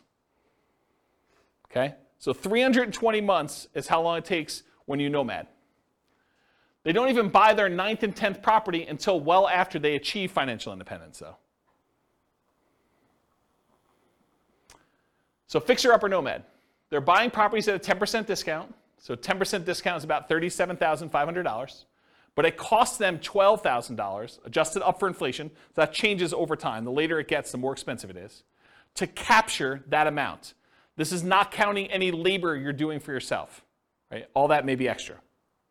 So $37,500 discount minus $12,000 in rehab costs. So you're really capturing about $25,000 in equity when you do this fixer-upper nomad model. And that's just an assumption, right? Yours could be better, could be worse. Maybe you get better deals than this. Maybe you get worse deals than this. I had to put a stake in the ground. That's why this could be a whole day class by itself. They also, because they're buying at a discount, $37,500 discount, they get almost $200 per month more in cash flow. Right? Because they're borrowing less. They're doing 5% of a 10% discount instead of 5% of the full price. So their cash flow is a little bit better when they do fixer-upper nomad. They need more money to acquire / rehab the properties, though, which actually delays when they can buy the property. Because if they were just trying to buy a property as quickly as they could save up just a 5% down payment plus closing costs, now they need 5% down payment plus $12,000 plus 1% in closing costs. It delays when they buy that first property and some subsequent properties as well. Okay? But then they're collecting better cash flow on it, which helps them qualify for future loans and kind of replenishes their money, but they still need $12,000 in rehab money for the next one too, because I assume that they're repeating it every time. So regular nomad needs about $22,500 for down payments versus this $32,250 with the rehab costs. And I just broke out the math. The 5% down payment on the discounted purchase price is $16,875. The 1% in closing costs is about $33,775 and $12K in rehab. That's where this $32,250 comes from. And it delays when they acquire their first property. So any questions on my assumptions? The reveal? So that takes 231 months to achieve financial independence. Before it took 320 for them doing the regular nomad.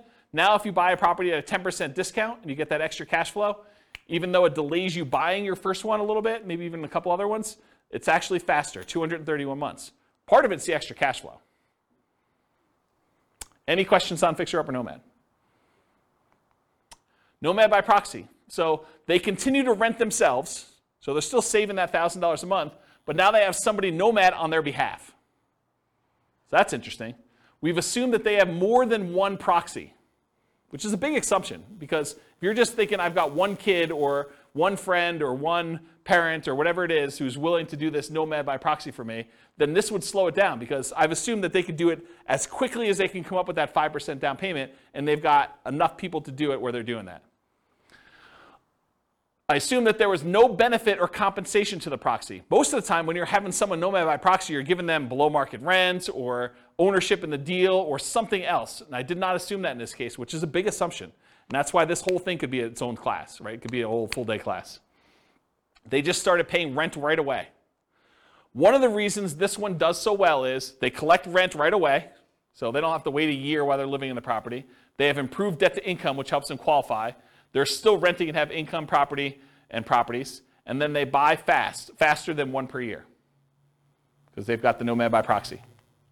So this shows you how quickly they're acquiring properties. This is the number of properties owned, and this is time. The red one is nomad by proxy, so you can see that they acquire them very, very quickly. Basically by the time they're, month 150 or so, they have all 10. The orange one is when they did fixer upper nomad, so that was a little faster, even though it was slower to start. See that? So they had all those, a little bit, around 200 months or so.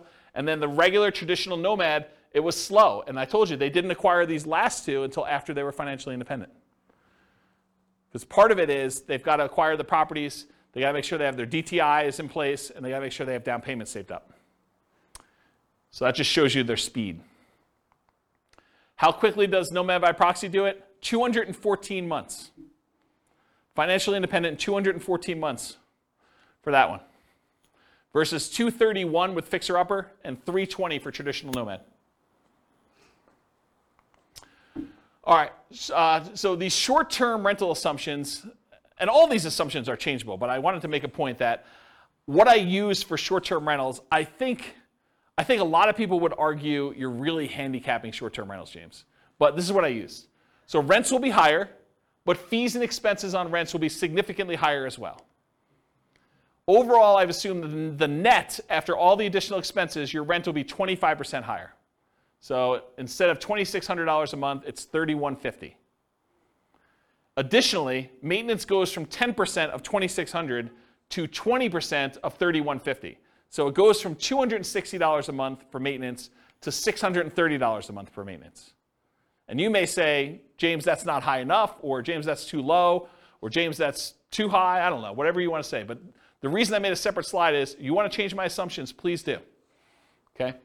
So the increase, in my opinion, is modest, but it still impacts achieving financial independence. It could be higher or lower. I don't know. I've just sort of made up numbers. I'm not an expert in short-term rentals. All right, so the nomad to short-term rental is 154 months to financial independence. Yeah, exactly, right? So you go from 320 months for the traditional model all the way down to 154 months for achieving financial independence with nomad to short-term rental. Retire at 33, is that what we figured out? Retiring at 33. Realize too that this assumes you keep doing that model after financial independence too, right? Because you're basically assuming you're continuing to get that. We could model it and say, once you achieve financial independence, let's go ahead and go to long-term rentals to make this more passive and see how that looks. Or once you get to the point where your long-term rentals would support you at 100% of your minimum target monthly income retirement, then convert it back to long-term rentals and reduce the workload. But otherwise, you're being active, right? This is more like a part entrepreneur business for that. Okay. Nomad with house hacking. So essentially the same as getting a side hustle. I want to stop and make a point about this. If you get a roommate and you're collecting $650 a month from that roommate, mathematically it's the same as you getting a $650 a month extra job, right? You're just getting extra money coming in. It counts as a side income. So when I model it, I literally model it as an extra income. That you're getting $650 a month as an extra income source. That's how I plug it in. So I just have the income starting at month 33, which is when they buy their first property. It takes them a while to get to the point where they can afford the first property, 33 months. So I have it start at 33. And I ran 3 different scenarios, with 1 roommate, with 2 roommates, and with 3 roommates, just to see how the difference worked out. So with 1 roommate, it's an extra $650 per month. With 2, it's $1,300. With 3, it's $1,950. And then once the year is up, or once they buy their next property and they move out, then they bring these roommates with them, in theory, and they convert the last one to a regular rental getting $2,600 a month. Does that make sense, everybody? Okay. So if you get 1 house hack roommate, it's 263 months to financial independence. If you get 2 house hack roommates, it's 238 months. If you get 3 house hack roommates, it's 214 months. And in this case, once you achieve financial independence, I jettison your roommates. You no longer need them. You just keep living in the house from there on, right? Because once you get there, the income that you were getting from that doesn't count anymore anyway. So I just said, let's just get rid of it. Okay, so you have enough financial independence income sources from the rentals and any money you have in the stock market and whatever else to support your minimum target monthly income in retirement without the extra roommates in house hacking modeling. Okay, any questions on this? This is nice to see, kind of like the comparison. All right, so I just want to remind everyone what this deal is. So traditional Nomad, you buy a home as an owner-occupant, you live there for a year, then you buy a new home, you convert the previous to a rental, and you repeat the process until you reach your financial goals, as many times as you want. With Nomad with lease option exit, you buy a home as an owner-occupant, that's the same. You live there for a year, that's the same. You buy a new home, that's the same. Then you convert the previous to a lease option tenant buyer. That's different. And you replace sold properties with new properties. And you repeat the process, okay? So lease option is different than traditional Nomad because you're putting tenant buyers in there, and then any ones you sell, you take any proceeds you have, and you're at least in one of the variations, you're buying replacement properties with 20% down or 25% down. All right, so here's the challenge with this.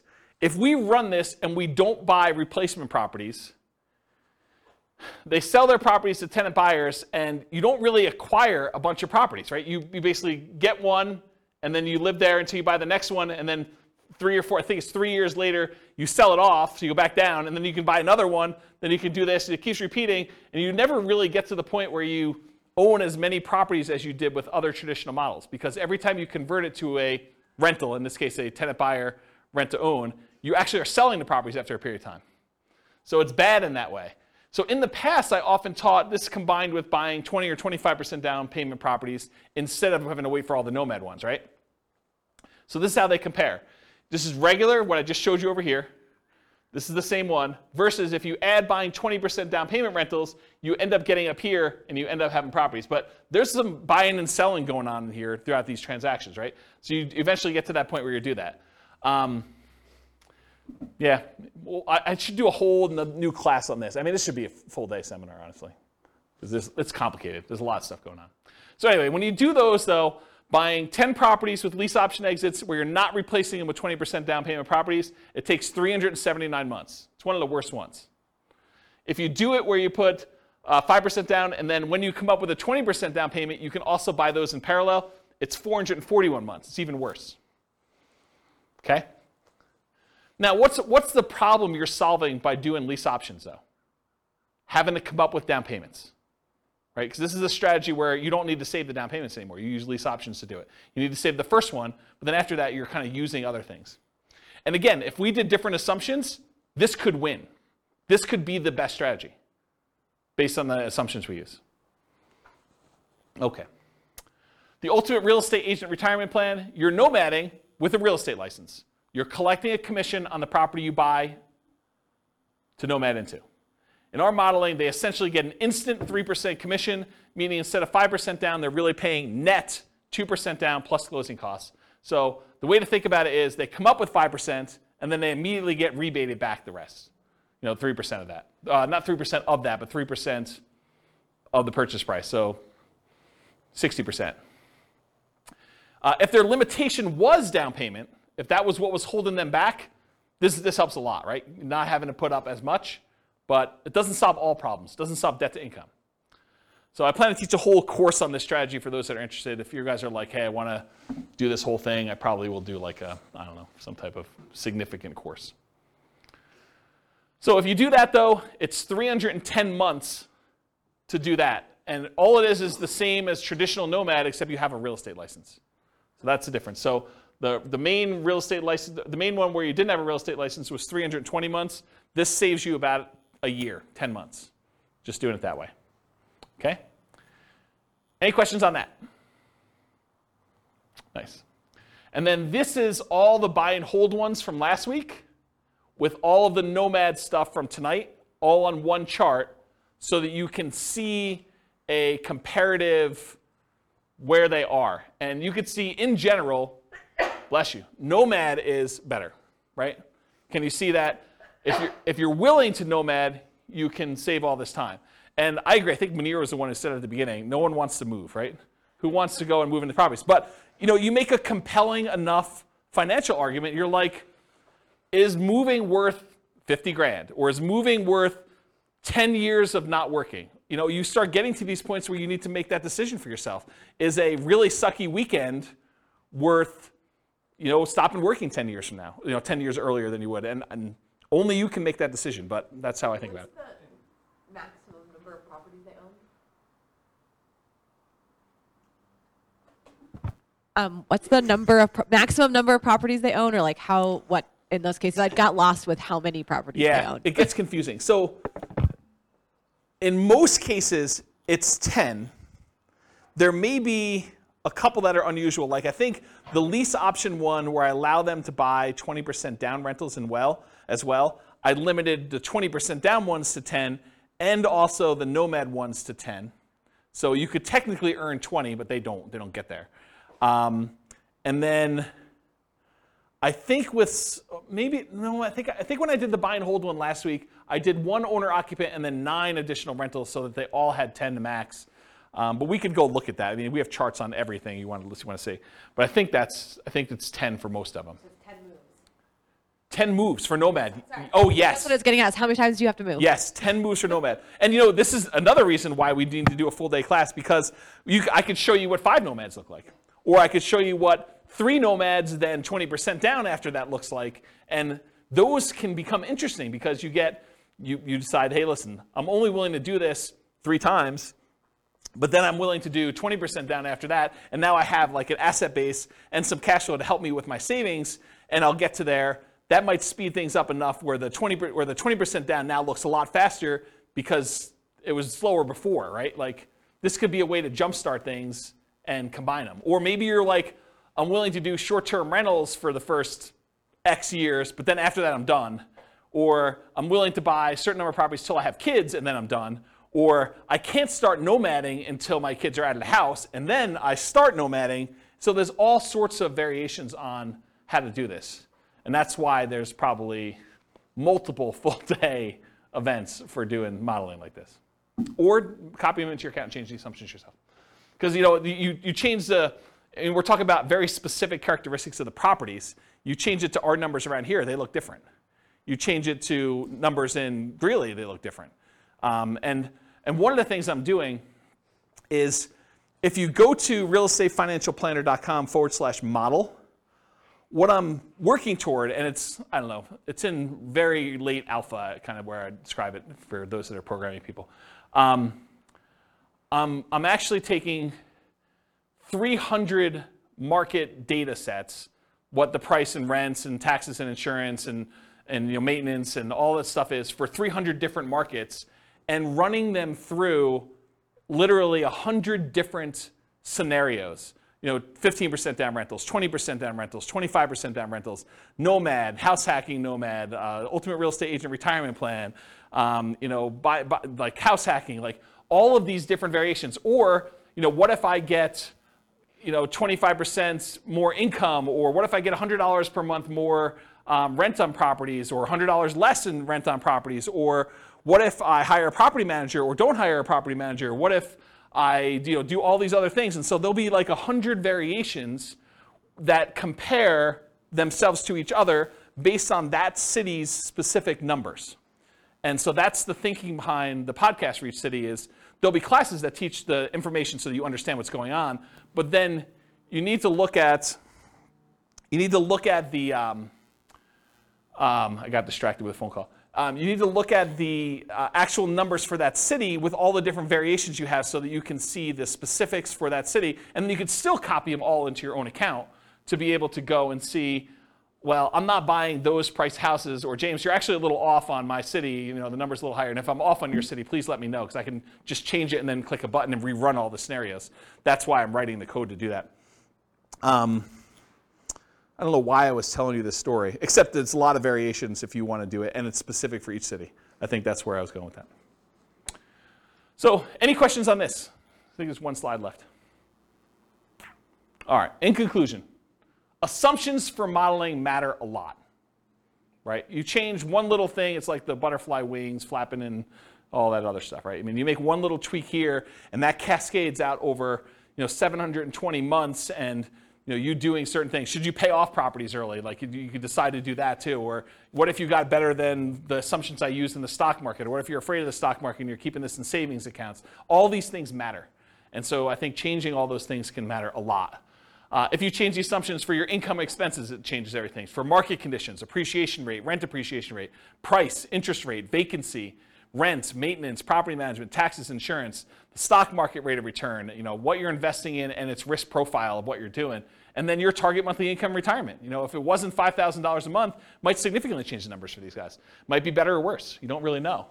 The safe withdrawal rate you use. I mean, if you're using 4% or you're using something much more conservative because you're afraid of stock market stuff and you want to be conservative there, that could limit your ability to achieve financial independence or change the numbers or characteristics.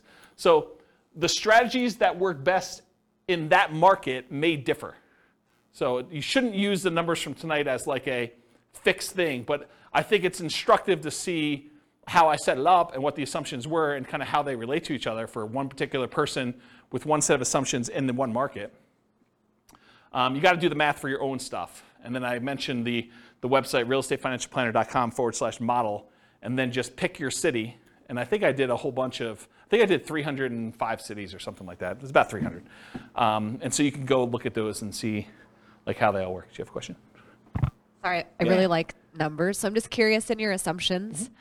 You don't talk about health insurance benefits? It's included in personal expenses. And personal expenses. So my question is, that can change when you have employment versus not. Does that change in your calculations, or do you keep it? It's easy to do, right? So I'm just saying, in your modeling, can you change that? Yeah, and I'm going to tell you how to do it right now, right? So we said when they achieve financial independence is when their income emits $5,000 a month. Yeah. So if they're working and it's $5,000 a month, maybe for the retirement one, we say it's now $550 or $6,000 or whatever it is, right? So you just change what you need to have in retirement. And I did a class earlier this year where I had you walk through, it's the budgeting class. I made a budget spreadsheet, and it's a special budgeting spreadsheet because most budgets allow you to kind of do a budget for today, right? They kind of do that. My budget spreadsheet had all the different things that you'd have as income and expenses. It mostly does expenses, income on the right-hand side, but it does mostly expenses, but then it has 3 columns. Bless you. It has column number 1 for what's your current stuff, like what are you spending money on now? Column number 2 is what's your minimum. What I would call is if you really were tired of your work, or you got sick and you couldn't really work, or something happened to you, and you were gonna live a lean fire, or sort of like your minimum where you're not going out to eat every night, maybe you have Netflix, but you don't have the other streaming services. Like you really, really cut back and you had like a super lean budget. That's minimum target monthly income. Then you have a 3rd column for your ideal. And basically I have you write down, okay, if I'm living my current one, I'm spending this much on dining out. But for lean, I'm spending this much, and for my ideal, I'm spending this much. And so at the end of it, it gives you 3 different numbers. It gives you your number for today, so you know where you are. But then it gives you a number for if everything really got bad, like do I have enough, and how close am I to have enough? And then the 3rd one is this is really what I'd like to live at. And so you have a number for that. And then later on, I show you how much you need from investments, cash flow, and pensions, and all that stuff. And so I do some math for you there to show you what the numbers you need for each of the 3, so that you can then quickly see where I am compared to that. And I think that's a better way, in my opinion, to do budgeting, to kind of do like your current, your lean, and then your kind of target ideal one. But that answers your health insurance question, because when you do the health insurance section down there, you say, this is current. This is if I really had to stop working, or I got to the point where I'm like, I'm done. And then this is, look, if I really want to be living my fat fire or total fire, whatever you want to call it, then this is my number for that. And you can go ahead and budget all 3 ways and see the differences between them. Yeah. So that sort of answers your question about how to do it, right? Yeah. Totally. Yeah. Okay, cool. Any other questions? That's all I got. Good stuff? Great stuff. Yeah. You're very, very welcome. Yeah, thanks for coming. I do appreciate it. It's good to see you guys. All right, on that note, I will see you all in the future. With home prices up, mortgage interest rates up, and rents up, but not quite enough to counteract the higher prices and interest rates, cash flow on rental properties in Lancaster is harder than ever. Book a call with the Real Estate Financial Planner to apply our proprietary 88 strategies to improve cash flow on your rentals. See the show notes for a link to schedule your call and improve your cash flow today. If you're a real estate agent, lender, or professional in Lancaster that wants to help our real estate investor listeners, consider reaching out to learn about collaboration opportunities with this podcast. We'd love to add more value to our listeners by having you assist our investors buy, sell, and finance their real estate investments. See the show notes to schedule a call to discuss collaboration opportunities